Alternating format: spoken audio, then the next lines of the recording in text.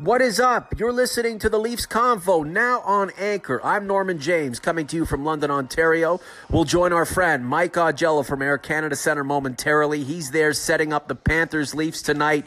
I can't wait to get the podcast going on this new platform. How about you? Let's ride.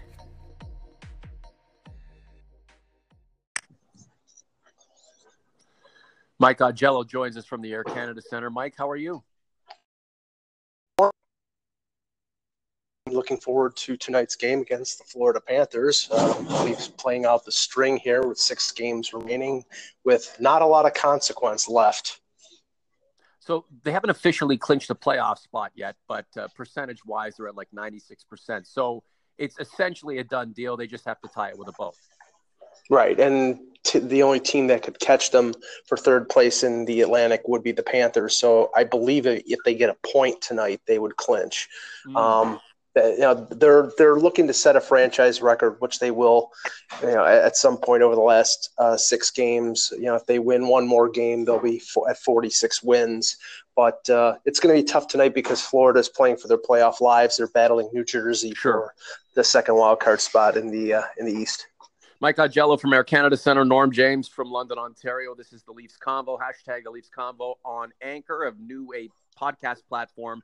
Download the app right now so you can get involved with this podcast anytime you want. You can also do it online, but it's much easier through the app. It's free. Go ahead and do it. Mike, you mentioned that the Leafs are going to be setting some franchise records for wins, points.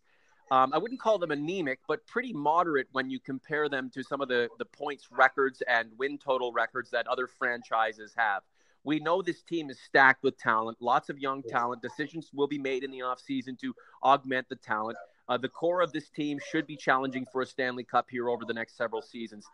Do these milestones, when reached, mean anything to this group? We know they mean something to the franchise historically, but to this group, do they mean much? Because I get the feeling they think they can produce a lot more, a lot higher.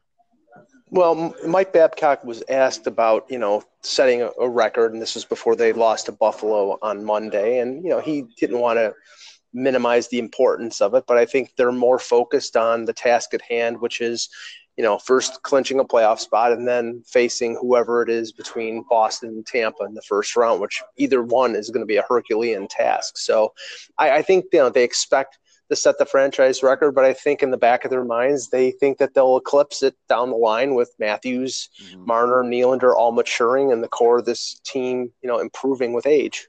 Do you like how this team is playing right now, knowing that the postseason is straight around the corner? And I don't know what the prognostications will be. Boston's going to be tough. Tampa's going to be tough. Florida's fighting for a spot right now. This team, Mike, let's face it, if it catches lightning in a bottle, is capable of going to the Stanley Cup final. This team, however, if slumping out of the gate and not really able to cross the T's, dot the I's properly in the first few games against their first round opponent, could also be gone in the first round. Now, I don't think that means a lot in terms of sort of laying out the future for this organization. It's going to be competitive and potentially get right there to the precipice. But what are you sensing right now? Is this team kind of walking the edge where it could either get through a round or two or potentially lose in the first round? Well, I mean, they're acting like a team that is going to make a long run, and they assume that they're going to make a long run, and based on the year that they're having, and who they have as the head coach and the talent they have on the roster, they're expecting to have a long run. But I think realistically, you look at where things are, and Tampa is potentially the President's Trophy winner. If they don't do that, Boston is a point behind them with a game in hand, and the teams play twice in the last 11 days of the regular season. I think that the Leafs are acting like a team that's going to make the long run because they kept James Van Riemsdyk at the trade deadline. They kept Tyler Bozak at the trade deadline. They kept Leo Komarov at the trade deadline, and they added Thomas Plekanec. So they weren't acting like a team that was, we're going to be, contending in 2 or 3 years. They're acting like a team that wants to win now. Whether they can or not, I don't know. This team has a lot of competitive fire, a lot of expectation. They got through 6 games against the Capitals last spring. You have to think, though, Mike, regardless of where this team ends up in the postseason, where it ends for them, any postseason action, any tough scenario, any tight checking hockey where the implications are extraordinary will help in the development of this team in the long run. And let's be honest, whether this team is ahead of the schedule that was laid out for it a few seasons ago, notwithstanding, this team is probably, another 2 or 3 seasons away from hoisting a Stanley Cup if you were going to follow the blueprint that many of us think that I guess theoretically it would have to follow in order to reach the promised land. I mean, playoff experience is always important, and I think that, no matter what happens this year, if they beat Tampa or Boston, or if they lose in the first round, that'll be valuable going forward. But the only problem is, like I've said and I've been saying for a while, I didn't understand the lack of any potential of them trading Van Riemsdyk at the deadline, because now you look at the year that he's having with 34 goals now, and the odds of him re-signing in Toronto are I think slim. And I even though he's a great scorer and is a key on their power play, I think that they would have had a chance to advance against the Tampa or Boston, even if they had traded Van Riemsdyk. That's how deep this team is at forward. Sure. I think they would have been able to carry it forth without him. Well, we've seen champions over the past decade or so have an assembly of top-end talent and win cups or come close to win cups, and then lose players who were contributors to those runs.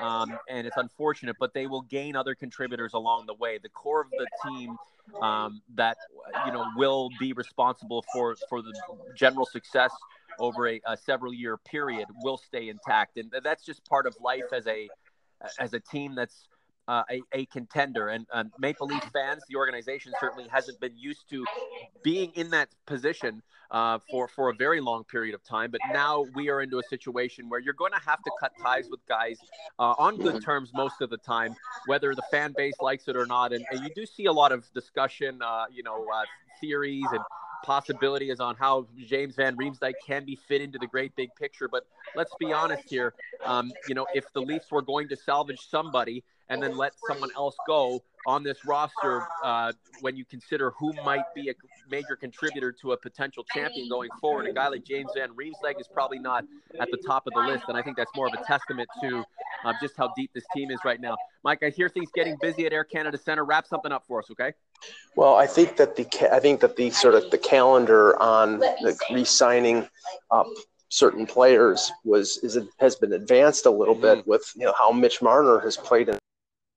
And we were saying at what he did in his rookie year, eclipsing 60 points, and in the first half of the year, he was playing a little bit on the fourth line, was a little bit all over the place.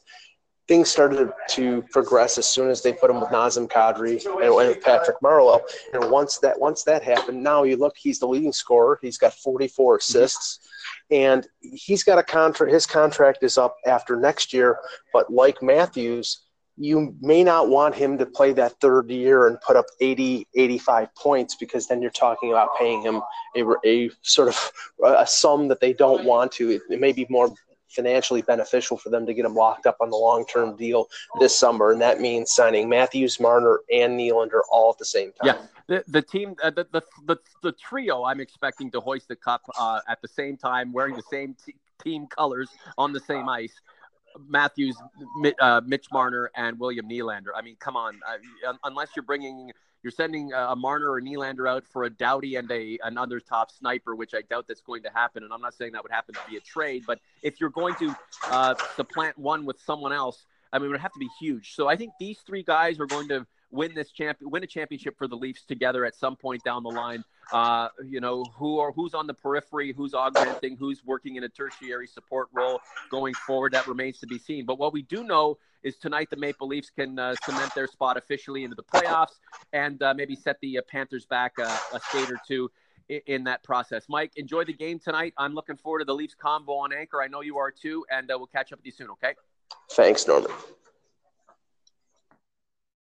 Thank you for listening to the Leafs Convo on Anchor. Download the app. It makes listening to this podcast much easier, and we appreciate your listenership. For Mike in Buffalo, I'm Norm James. We're out of here. Enjoy the game tonight.